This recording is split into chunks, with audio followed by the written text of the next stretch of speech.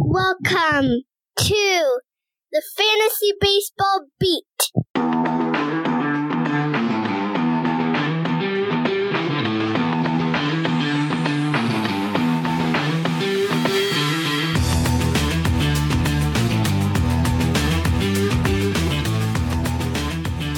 Welcome, everybody, to the Fantasy Baseball Beat. I'm Mike Carter, your host for the evening as we trip the live fantastic. I'm truly sorry for those having to listen to me and not getting the silky smooth tones and delivery of Christopher Torres. Torres will be back next week, and I cannot wait. Carlos is working this evening, but I'm thinking about my two partners in crime and hoping to be reunited with them in the podcast sphere very soon.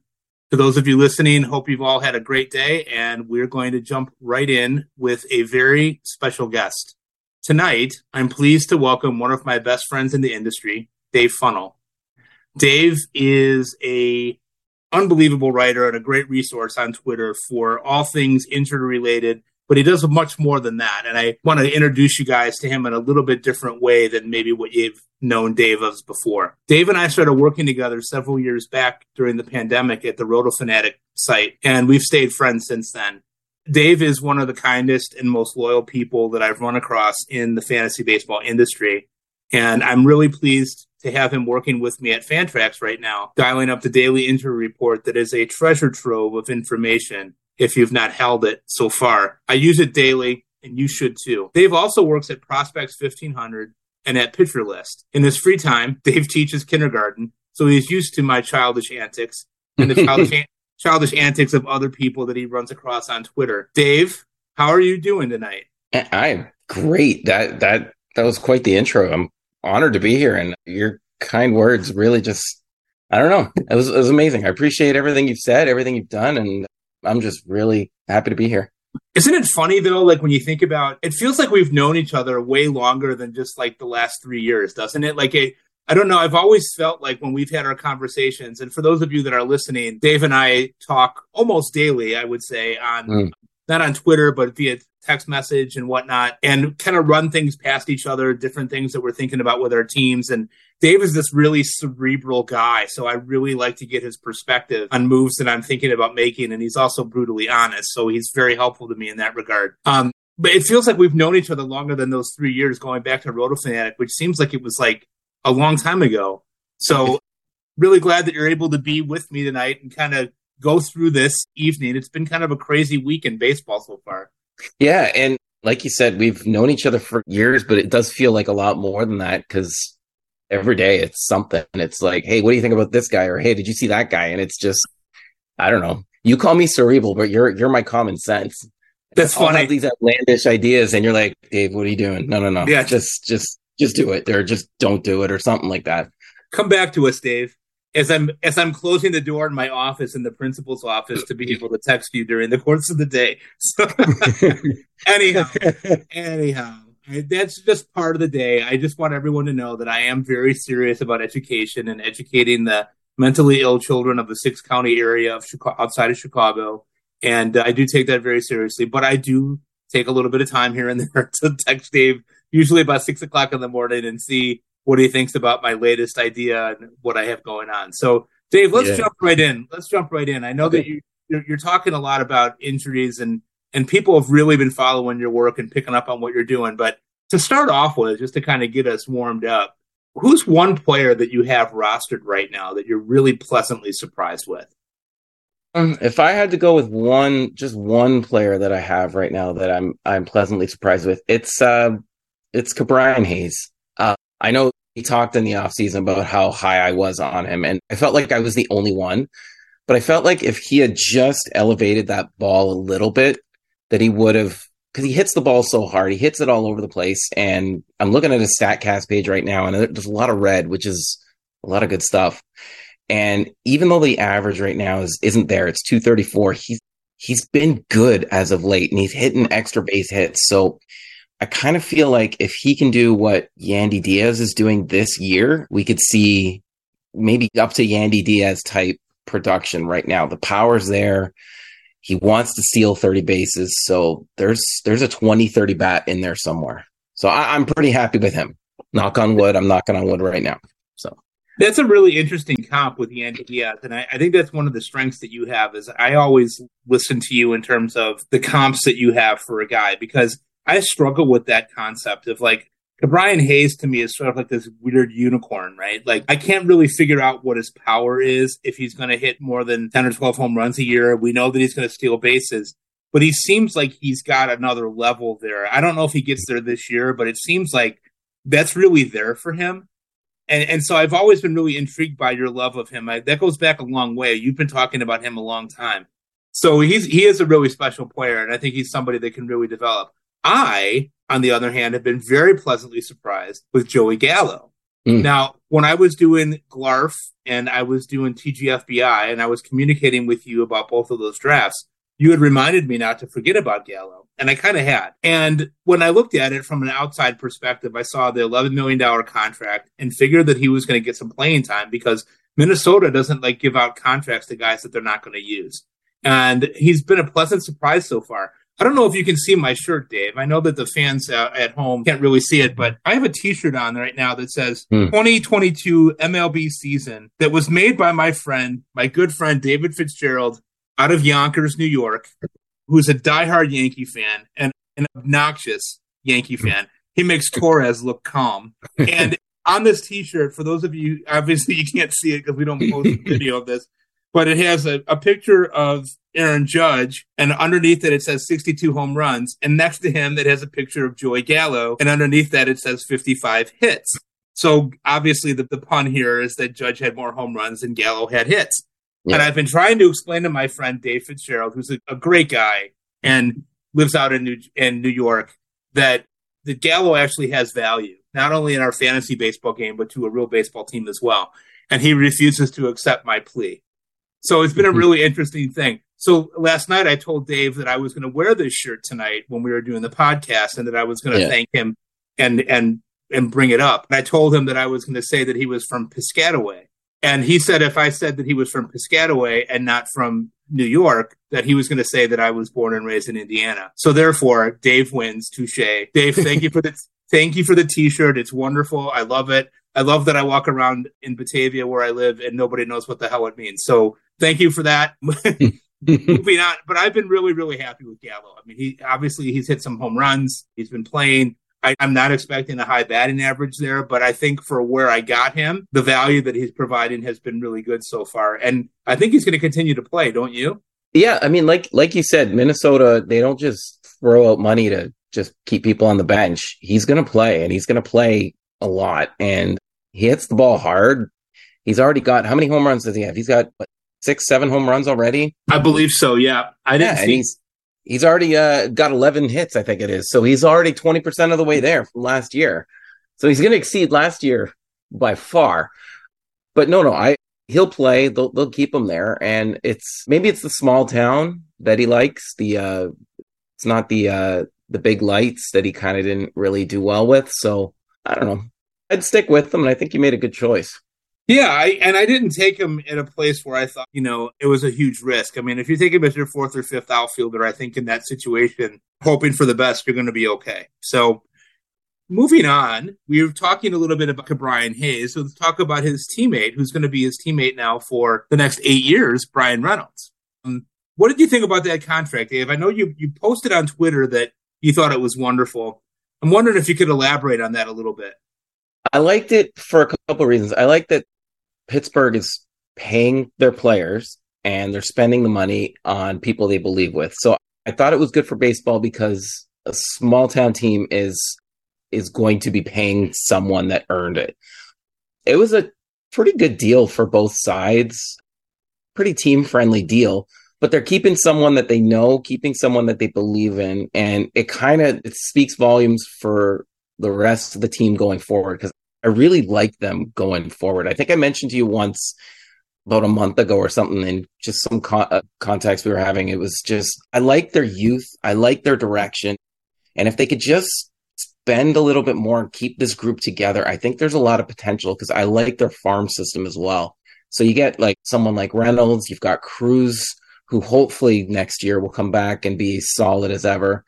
And you just build with what they have. You build with what they're going to have in their farm system, and You're keeping it all together. You're showing the fans that you do believe, you do have a vision. Mm-hmm. And I think it's good for baseball, and it could show other teams that if you do something like this, you can build towards something pretty good. Absolutely. They've got some left-handed hitters that can put a hurt on you, too. The White Sox learned that. I mean, the White Sox are learning that every city they go to, they're getting destroyed. But when they were in Pittsburgh a couple of weeks back, they got smoked pretty good by their left-handed hitting. That was the series that Cruz was hurt in the collision at home plate. But he'll be back. I'm not too worried about that. I think he'll be back strong and continue to do what he's been doing. But I love the Reynolds contract as well. And kind of riff off of what you were saying, I really like, and maybe this is the old man in me, but I really like the idea of guys sticking with teams for a while. And when I think about money, I know that, MLBPA is probably going to be on him about taking a deal that was less market value than what he probably could have gotten on the open market, right? I mean, this is Brian Reynolds, who's one of the top 10 or 12 outfielders in the game. I would think most people would probably agree to that. Maybe 20. Yeah. I would say 10 or 12, but most people, might rank him a little lower than that. He's good. He's really good. But at the same time, I look at that and I think, wow, if he plays out the entire contract, he's got $107 million that he didn't have yesterday, right? So he's got generational wealth for his family, for his kids, for his kids' kids, and probably for his kids' kids' kids, right? So I get to a point where I guess as being school teachers like you and I are, like, how much money does one person really need?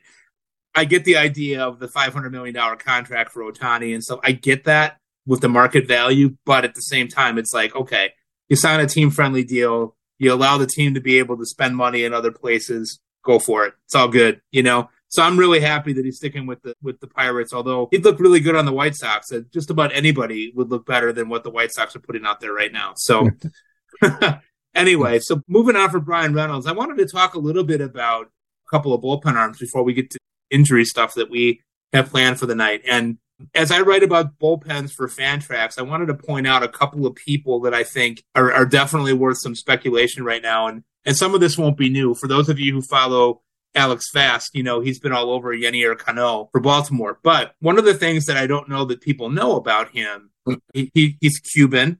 He was signed as a 25-year-old free agent by the Twins, who then included him in the Jorge Lopez trade, which looks more disastrous by the day for the Twins. But he made a mechanical tweak this offseason that really kind of helped him out. He's got a 3/4 arm slot, which you know how those guys go, Dave. They can always kind of get wild, and command can always be an issue.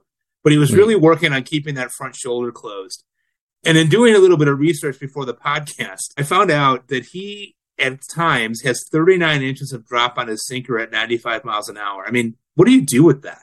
Yeah, I don't even know where to begin. If I had one of my 11 or 12-year-old kids come up to me and say, what do I do? I would say, just hope he goes out of the zone. Like, I don't even think he can swing at it, right? But Cano has yet to be scored on in Baltimore. And you talk about a team that's doing things the right way, like you talked about with Pittsburgh a little bit ago. Boy, Baltimore's really looking like they've got something good brewing there with bringing Rutschman up last year, and that thing really changed the entire game for them. I mean, their level of seriousness and preparation just went through the roof. So I'm sort of a closet Baltimore Orioles fan, I guess, right now. But Cano is somebody, if you're looking for an arm to add that might be cheap, I'm not saying he's going to be the closer. They obviously have Felix Bautista. But if you're in a league where holds count, Cano is a guy that you might really want to take a look at. Dave and I were also talking off air about the Kansas City situation, and Scott Barlow, who had a lot of helium under him this offseason, has been looking a little bit shaky. And the person that was brought in the offseason as sort of a speculative pick and a reclamation project in order to trade Aroldis Chapman all of a sudden looks fantastic. Dave, any thoughts on that Kansas City situation? I know that you don't cover bullpens, but any thoughts on what you're seeing there? Yeah, it's really interesting what's going on there. I do think the end game for whatever they do is to trade away Chapman. So I think they want to showcase him. They want to show that he still does have it. He's still as good as he ever was, and he's shown it so far this year. I mean, he's just been unbelievable. And I think at the end of the day, I think Barlow will be the closer at the end of the year. But I think until then, it could be not necessarily a 50-50 split, but enough to showcase Chapman to eventually be someone that they can trade and get as much as they can in return. I know we were talking about places he could go to, but that's something we can talk about later. But he'd probably look good in New York with those Mets. As a nice way to say hello to those Yankees. But I do think it's been incredible to see, Chapman and some of the pitchers there. They're starting to turn things around as a franchise, as an organization, on how they approach pitching. And I know it has to do with the new manager that's there, that he probably has a big influence on it. And I think Chapman's one of the biggest beneficiaries so far. Yeah, Matt Quatraro looks like he's doing a pretty nice job in Kansas City, although the results haven't been great so far, but they're working on it. There's a reason why they didn't hire Pedro Grifol, who's the White Sox manager. I guess I have to stop trashing the White Sox, but it's really hard to not do that when they're 7-18 as we speak right now, with no hope as we speak. I agree with you. I think they're really highlighting Chapman to be able to try to trade him. I don't know what they'll get for him. I don't know how long that can last. I know this afternoon he did have sort of a typical Chapman outing when he's struggling, but the velocity is there. He's 2 miles an hour faster on his fastball than what he's been. The slider's back up to 88. He looks like he might have found something there again. So I guess we'll have to see what happens there with him. We know that he's prone to injury and straining himself, also prone to infections from tattoos. So we'll have to see what happens with Aroldis in Kansas City.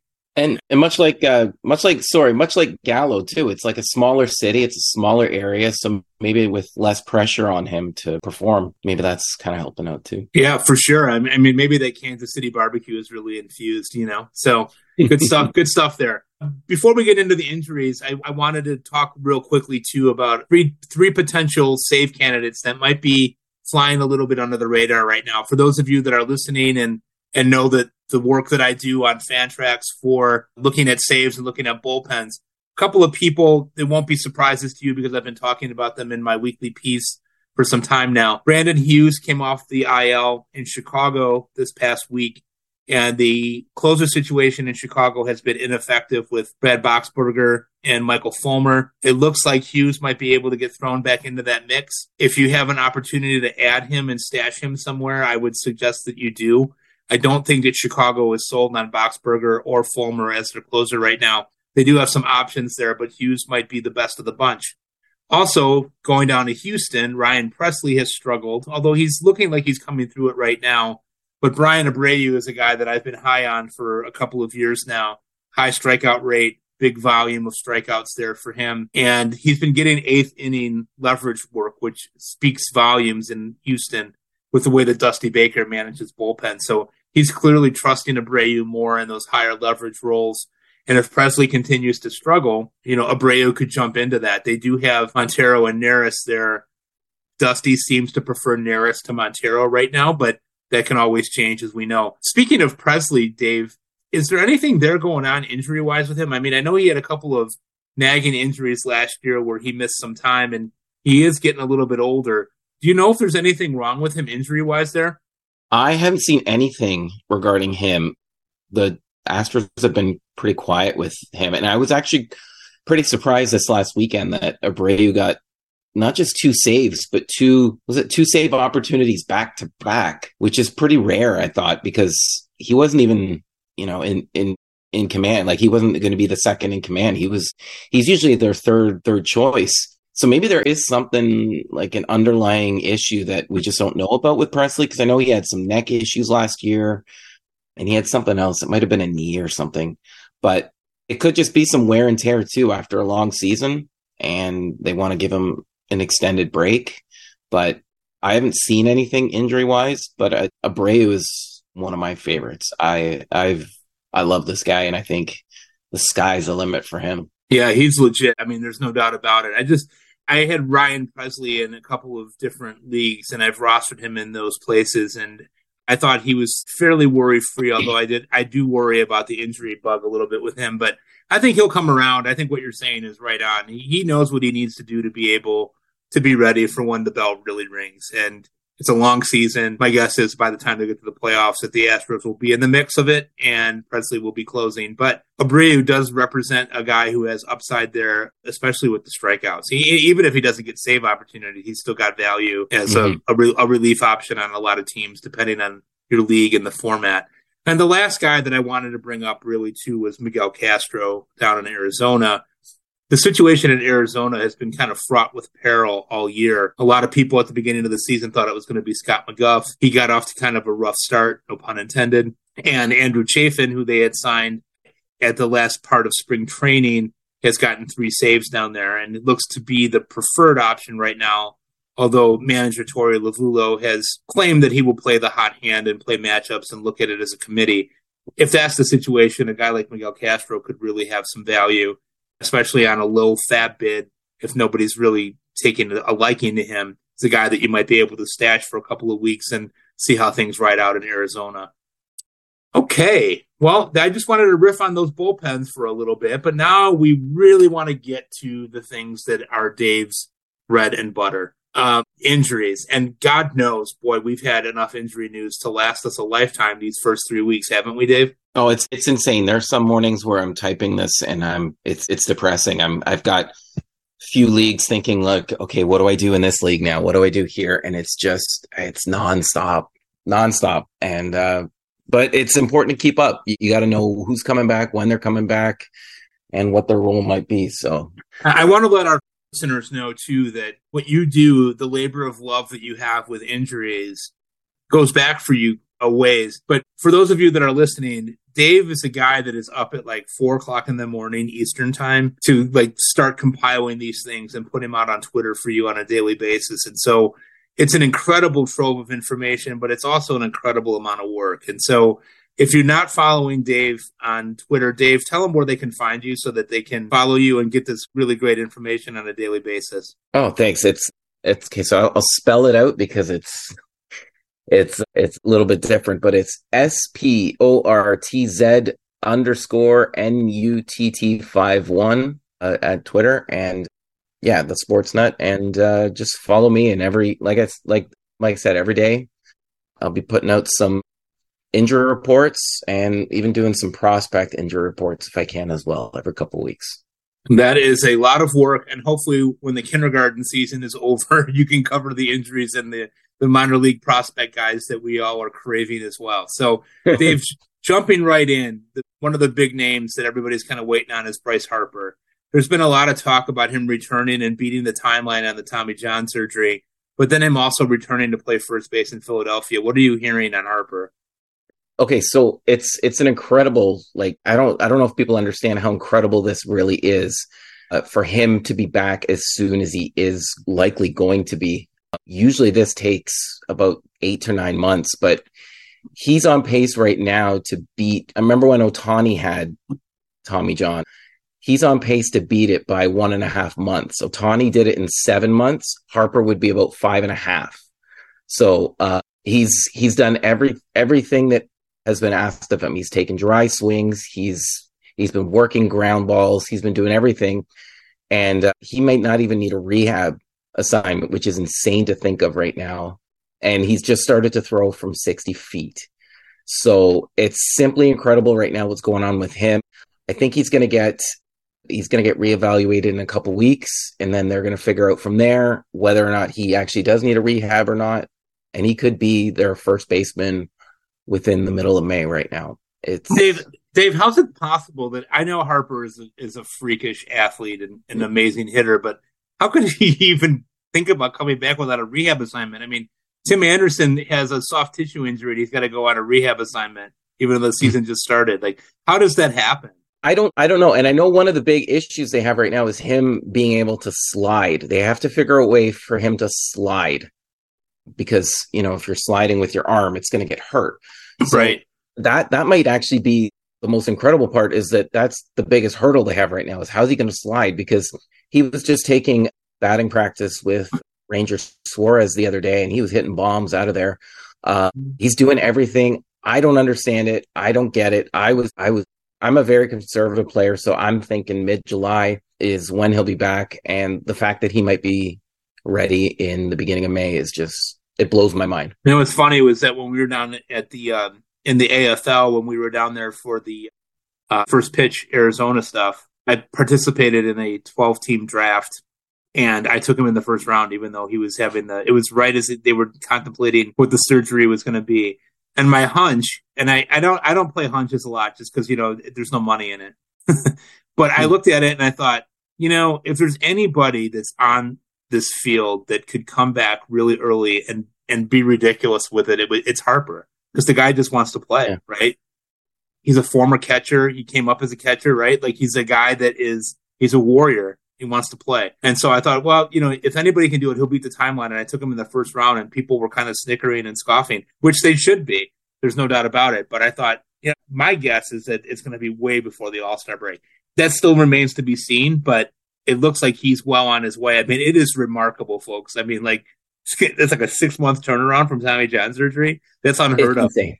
It's insane. But I remember you mentioning that too, and you were adamant that this guy is just, he's out of this world. So he's just a different cat, just a different kind of guy. So speaking of different kinds of guys too, the diminutive Jose Altuve, hearing a little bit that he's ahead of schedule in Houston with his injury. What are you getting on him? Yeah, so apparently he is ahead of schedule. There's a lot of flexibility and movement in his thumb right now, which is a very good sign. He's going to have some imaging done in a couple weeks to see exactly where he is and where he's going to go, and they'll have a better sense of a timeline. I mean, he hasn't yet swung a bat or thrown or gripped a baseball, so he does have that hurdle still to do. But he should beat out the 60-day IL that they decided not to put him on. He definitely should beat that, so we'll find out in a couple weeks exactly what's going on. But it was very promising news that he is ahead of schedule. Yeah, I need him really badly. I have him in a dynasty league, and I don't have any other options. I have Hensley, but he's not playing second base. He's DHing, so he doesn't have second base eligibility. So it's killing me not having Altuve there. Plus, he's outstanding. So anyway, I hope that he's back soon. I mean, it was a kind of a freakish injury, and you don't ever see those things with superstars. So hopefully he beats that timeline back, and he's back to being productive for Houston. And you might still have that window right now to buy low on him. If, still going to be a couple weeks until we find out, what, he is going to be back ahead of schedule. So if you want to take advantage in the next week or so, see what you can get for him, see what you can, see if you can buy low. And then for sure, as soon as, I don't know, maybe June, maybe. And that would be great. I hope that's the case, considering that it's the end of April now, which is hard to believe. But yeah, that would be wonderful if he's back sooner than that. Next guy that we have on our list is Brandon Woodruff, who everybody was drafting early on in the season because of the fact that he doesn't get injured. And now he has something called a subscapular strain in his shoulder. Dave, what does that mean? And what are we doing with him? I mean, are you holding on to him for now? It's tricky. So it's a small muscle. It's like a front shoulder pain. So if you're reaching for your seatbelt sort of thing. So it's very hard to overcome. And they want him to be, the team wants him to be symptom free before he even throws a ball. There's a potential for a long timeline for recovery. He's been examined and re-examined, and they want to make sure they want to know exactly what needs to be done before they actually do it. He was adamant himself that he needs to take his time. He needs to make sure that everything is okay. He doesn't want to rush it. He did say too, he gave if this was later in the year, I'd probably be shut down. Right. So it's going to be an extended injury.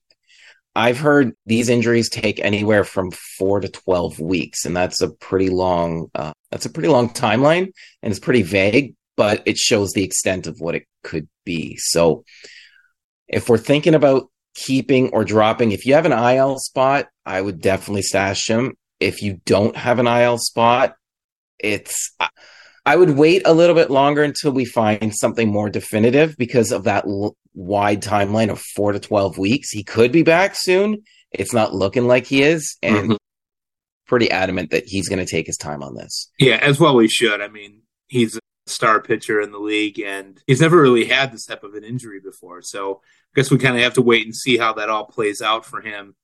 hoping that he's back soon. I don't think that he's going to be, and I'm stuck with him in a couple of places where I'm trying to determine what my best bet would be. If there's somebody on the waiver wire that I think might be a good addition, I probably will drop him this weekend, would be my guess. So yeah, it's a tough thing. And I wonder too if he saw, wasn't it with Corbin Burns in the arbitration process last year? I wonder if he sees that and knows that this team might come at him with some stuff. Oh, you're not healthy, or you rushed back, or you did this. So I think he's got to put himself first for this one, because I think he's got one arbitration period left, and then it's free agency. So the payday is coming, right? So yeah. Speaking of large paydays, our friend Giancarlo Stanton. I know it's shocking, but he had another soft tissue injury. when can we expect him back, Dave? He was set to be out 4 to 6 weeks.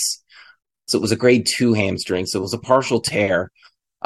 It's been pretty quiet about him over the last week or so, but he's been shut down from doing anything. And right now, whenever you have a grade 2 hamstring strain, it's just, you just need rest and just put some ice on it, and just, it's a lot of rest and making sure everything gets itself ready, and then you can actually use the muscle again. But it's been pretty quiet. So kind of like me when I cut the grass, right? Like after I get done, I got to ice everything down and just kind of take some time off, you know? Yeah. You don't want to use the trimmer right away. You got to do that the right way. Like I was talking to Jack Carter the other day about this, my son, and I was telling him, like, you know, this is going to become your job, and he is really not interested.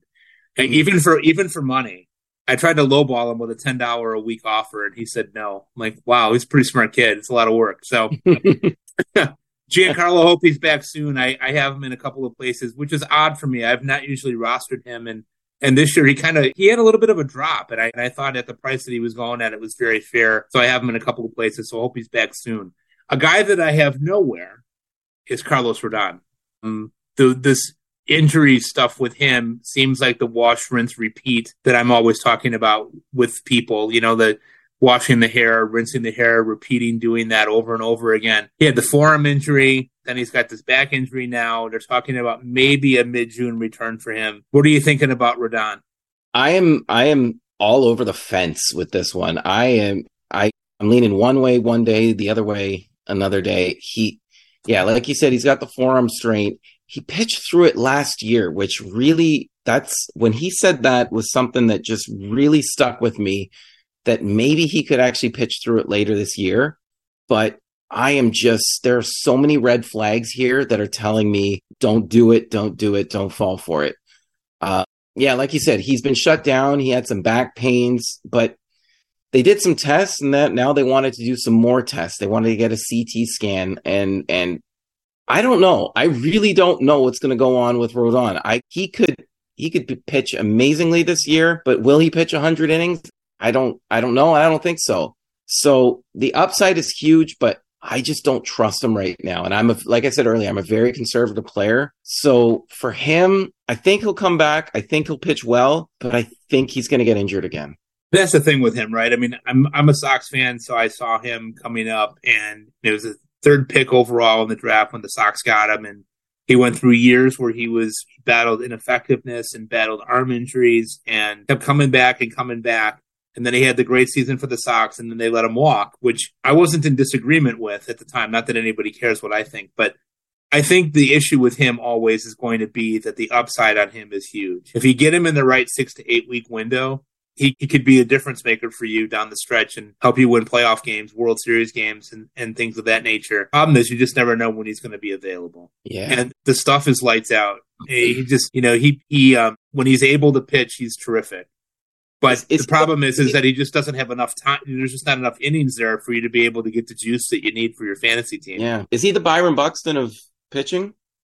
That's a fair comment, right? I mean, the talent is unbelievable. I mean, if Rodon were able to be healthy for a full year, he's in the conversation, top 10, 12 starter easily. I just couldn't see drafting him this year at that, because I just didn't think that we're going to get more than 100, maybe 110 innings. I know that everybody who's a smart player changed their benchmark, right? The benchmark for us always used to be 180 to 200 innings for a starting pitcher. You're not going to have very many guys that are going to be getting there right now, especially with the way that people use bullpens, and especially with how teams are manipulating the IL. You're not going to see those types of things, right? So issue then is, what are you really paying for and where are you getting him? Where you have to draft Carlos Rodon to get him, to get his 100 innings, you have to plan for that. I don't plan very effectively for things like that. When I'm drafting pitchers, my benchmark now is 140 to 150 and hoping for more. So if I can get 4 or 5 of those guys, I feel pretty good about where I'm at. But Rodon's never going to really fit that bill for me. Unless he drops really far, which he never does, I'm just not going to have him.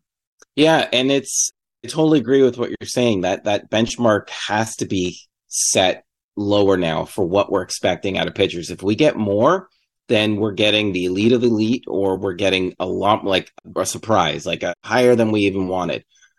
But with, like you said, they're manipulating the ILs. There's 6-man rotations now too going on.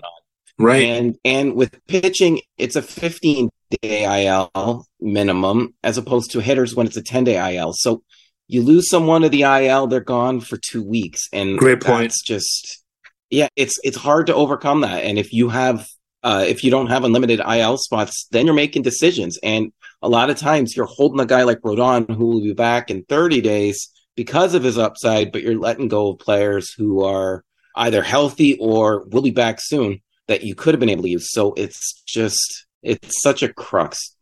Yeah, it really it's a tough thing, right? I mean, playing fantasy baseball is not for the faint of heart. We all know that. And it can be, especially this year with the number of injuries that we've had, it feels like every day when I read your report on Twitter, I'm cringing, wondering who I lost that night. I don't remember it ever being that way. And I'm sure that it has been. I'm sure if we use comparison data that there's been injuries like this before, but it just feels like every day there's 5 or 6 people going down. I can't even keep track of it unless I read your reports. So I appreciate the work that you're doing at 4:00 in the morning, getting those things done. So Dave, let's talk a couple of quick hitters here. Yeah. One or two sentences on guys and when they're coming back. Let's start with your favorite Canadian pitcher. I do have to point out that Dave is Canadian. Lives outside of Toronto and in a wonderful area up there. The Big Maple, James Paxton. What are you expecting from him? And what the hell is Boston doing with their pitching rotation? That we don't have enough time to talk about Boston and their pitching, but as for Paxton, he's going to be making another rehab start. So he should be back soon. And I think that once he comes back, we might see Tanner Houck in the bullpen, maybe for multi-inning relief, but after today's struggles at Baltimore, I think Paxton in, Houck out of the rotation. Interesting. Very interesting. Switching to Cincinnati, and our favorite Canadian first baseman, Joey Votto, was pulled off of a rehab stint. I thought mistakenly that he was being pulled off the rehab stint because he was done. He's not done. What's going on with him? Yeah, he admitted that he was rushing his return. He just wanted to come back, and he knew he wasn't ready, so he was pulled off of that, and they're just going to take it slowly with him because he's getting up there, and he can't recover the way he used to. It's funny, and I know he's 39, and I sit here as I am about to turn 50 this summer. I look at that and I say, God, I wish I was 39. But Joey Votto's a national treasure, and both in Canada and the United States. And I hope that he's back soon, and I hope that he's able to hit for some power and do some great things because he's just a great guy to be able to root for and watch when you're watching the games on the weekends and whatnot. Staying in Ohio, going a little bit north. What about Tristan McKenzie? Well, I mean, with him, he's going to throw a bullpen in about a week or so, and he hasn't really done much since. They're taking it really slow with him, as they should, but he'll start throwing a bullpen in a week, and then we'll see from there if he can maybe get back in games after a rehab. Could I be fabbing him at this point? He's free in a couple of my leagues. Yes, I think so. I'd like to see how he is with this bullpen first, though. I'm very intrigued. I thought about doing it last week, but I already have Liam Hendricks in a couple of those places where I stashed him, and I just don't feel great about stashing injured arms, just based on the volatility that you have in those NFBC leagues, right? So you got to be really mindful of that. As I've learned you got to really the hard way pick your battles. Switching over to Minnesota, Kenta Maeda has been kind of hit or miss so far for Minnesota. What are you seeing with him? Well, I think it was today he had an elbow injury. He gave up 10 runs, I think, today or something like that. It was insane. That's good to hear. That's what you want to hear. But He's going to have an MRI on his right elbow tomorrow, so we'll see there. But if he misses any time, I would be picking up Bailey Ober. That's your guy. You've been talking about Bailey Ober for like 18 months straight. Yeah, I did a deep dive on him at Prospects 1500 a few years ago, and I just fell in love with just what he was doing and how he delivers the ball. So he's been great, and he had a great spring, great in the minors this year, and he had a pretty solid return last week, or a few days ago. So yeah, for sure. I mean, I think there's another guy that if he's healthy, has a lot of value that you can get, and he's almost free in a lot of leagues. So It's a really interesting guy to watch. Heading out to Oakland in California, who are not going to be Oakland very much longer, right? Ramon Laureano, a guy that, historically has been able to provide double-digit home runs and double-digit stolen bases, albeit not with a great average. What's his injury situation? Well, he's apparently healing really quickly, even better than they thought he would. He's running around, and I think he ran the bases today, and he's able to come back, I think, on the 29th. So maybe this weekend. He might be back by this weekend. So something to keep an eye on for that, or early next week. I would definitely be looking at him. Yeah, for sure. He's another guy that always seems to fly under the radar, I think, in a lot of leagues. But he's definitely a valuable guy. If you're in a 5 outfielder league, you could do a heck of a lot worse than having him as your 4th or 5th guy, in my opinion. Mm-hmm. And the last quick hitter here, Dave, Yu Darvish, who has the hamstring injury. What are you hearing about him and how much time he's going to miss? He's looking like he's going to start this Sunday. I don't think he's going to miss a start. It was more of a cramp, I think, in the game. So he's in line to start this Sunday, and it's looking like he will. Well, that's good news. I don't really need any more injuries on any of my teams. So, yeah. Dave, we're kind of headed end of our time here together, but I wanted to ask you another question that has nothing to do with baseball or fantasy baseball. You are living in the greatest country in the world, Canada, I would say.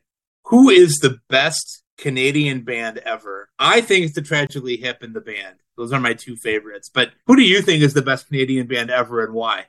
I've got a few, but ever, that's a huge question. But I do like Arcade Fire. Oh yeah, that's a good one. Yeah, one of their first albums. I think I've heard it. I can't even count how many times I've heard it. And I don't know. Okay, I'm going to ask you, I'm going to name a band. You tell me if you've heard it. Metric. Have you heard Metric? Oh, yeah, for sure. Absolutely. Mm-hmm. Yeah, so I do like Metric a lot, too. Of all time, that's a good one. I'll stick with my Arcade Fire for now, though. I'll tell you, I saw the Arcade Fire a couple of times. I saw them in 2011 in Chicago, and they were the headlining act, and the band The National was the opening act for them. And that was a great, great show. That was right after they had done, what's the name of their first record, Funeral? It's fantastic. Yeah. It's by far their best record, in my opinion. But, man, they were really going for it. What a great live band to see. They had, 12, 13, 14 people on stage at any one time, just trading instruments and just really going for it. It was really fun to see. They're a great band. Good choice. Thanks. Yeah, no, that sounds like a great con. I haven't seen them live, but that's one that I would love to see. I try to go to 5 or 6 shows a year live down in the city. I'm really lucky living outside of Chicago. We have a lot of venues there that bring in quality people. And so my daughter Ellie and I will try to go to shows or go to festivals. We got Lollapalooza, obviously. We've also got another one called the Pitchfork Music Festival that's pretty popular that I've been to a couple of times with her. So yeah, we try to get into our bands here, but I was able and lucky enough to be able to see the Tragically Hip and the band earlier on in my life. So fantastic stuff there, and the Arcade Fire as well.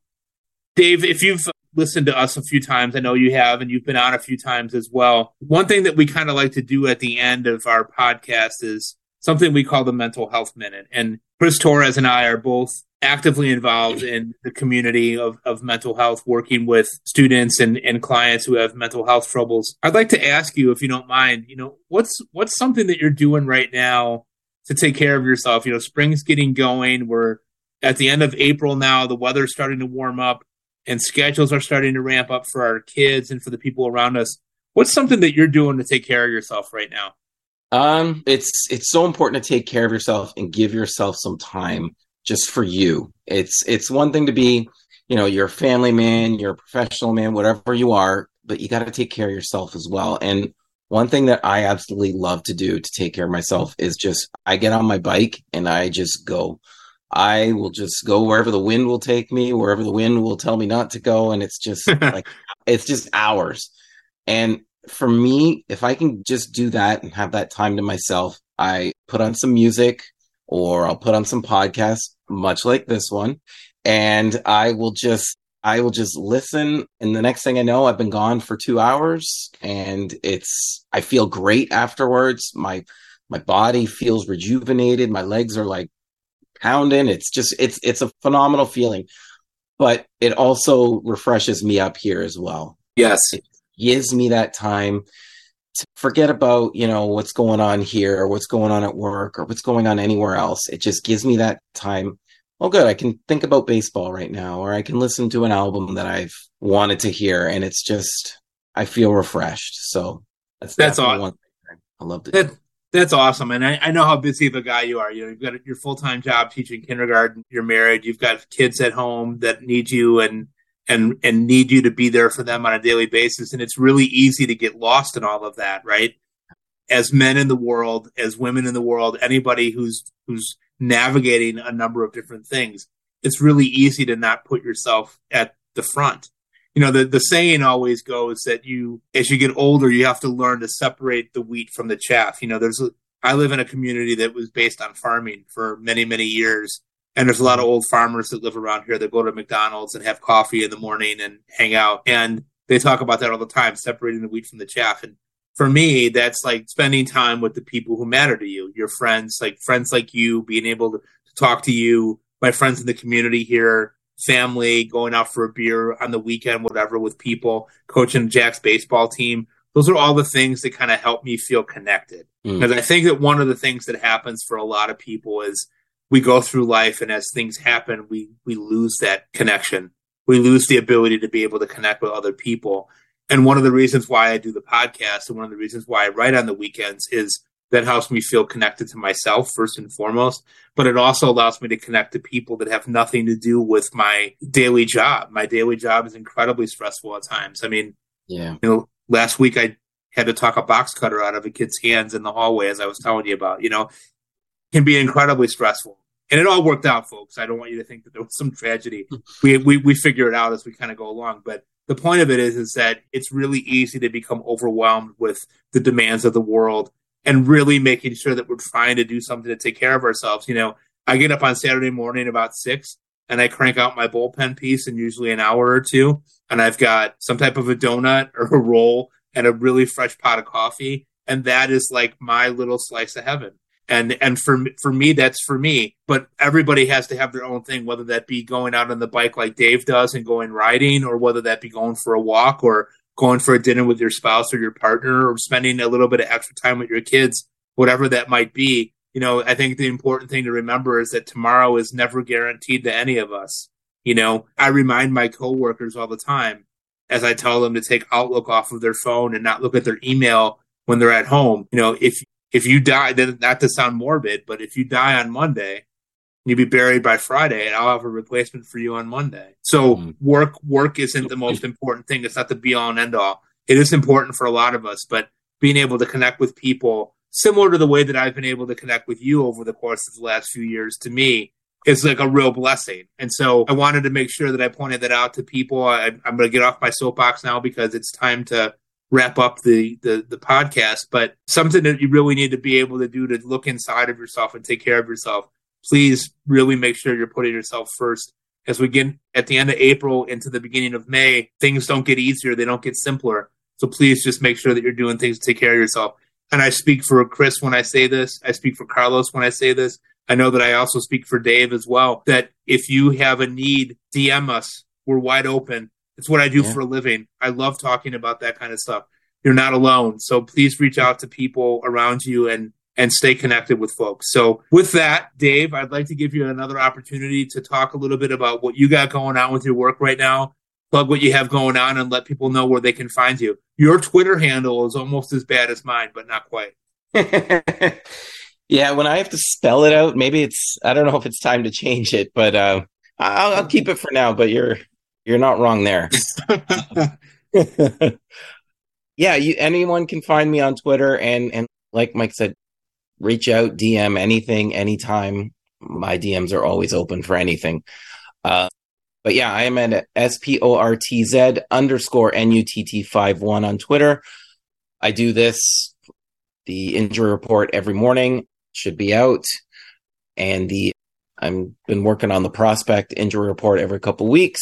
I'm also at Pitcher List doing catchers to stream every couple weeks. And I'm doing the Twins over at Prospects 1500. And other than that, I'm just a family man, a working man, and a lucky man. So for sure, that makes me too. So for those of you that are not following Dave, make sure that you change that. His injury report and his other work is fantastic too, but the injury report is extremely useful, especially as you go to make fab decisions, whether you're in an NFBC league or whether you're in a home league, whatever it might be. It's really valuable information. I'm Mike Carter. I'm signing off here on the Fantasy Baseball Beat. Thank you again for joining us, and thanks to Dave for being on with us. We'll be back next week talking about, I think, the Oakland Athletics, which might be a very, very brief conversation about their fantasy prospects and what's going on there. But we thank you for joining us. Again, the Fantasy Baseball Beat with Mike Carter, and thanks to Dave Funnell for joining us tonight. Thank you, and have a great rest of your week.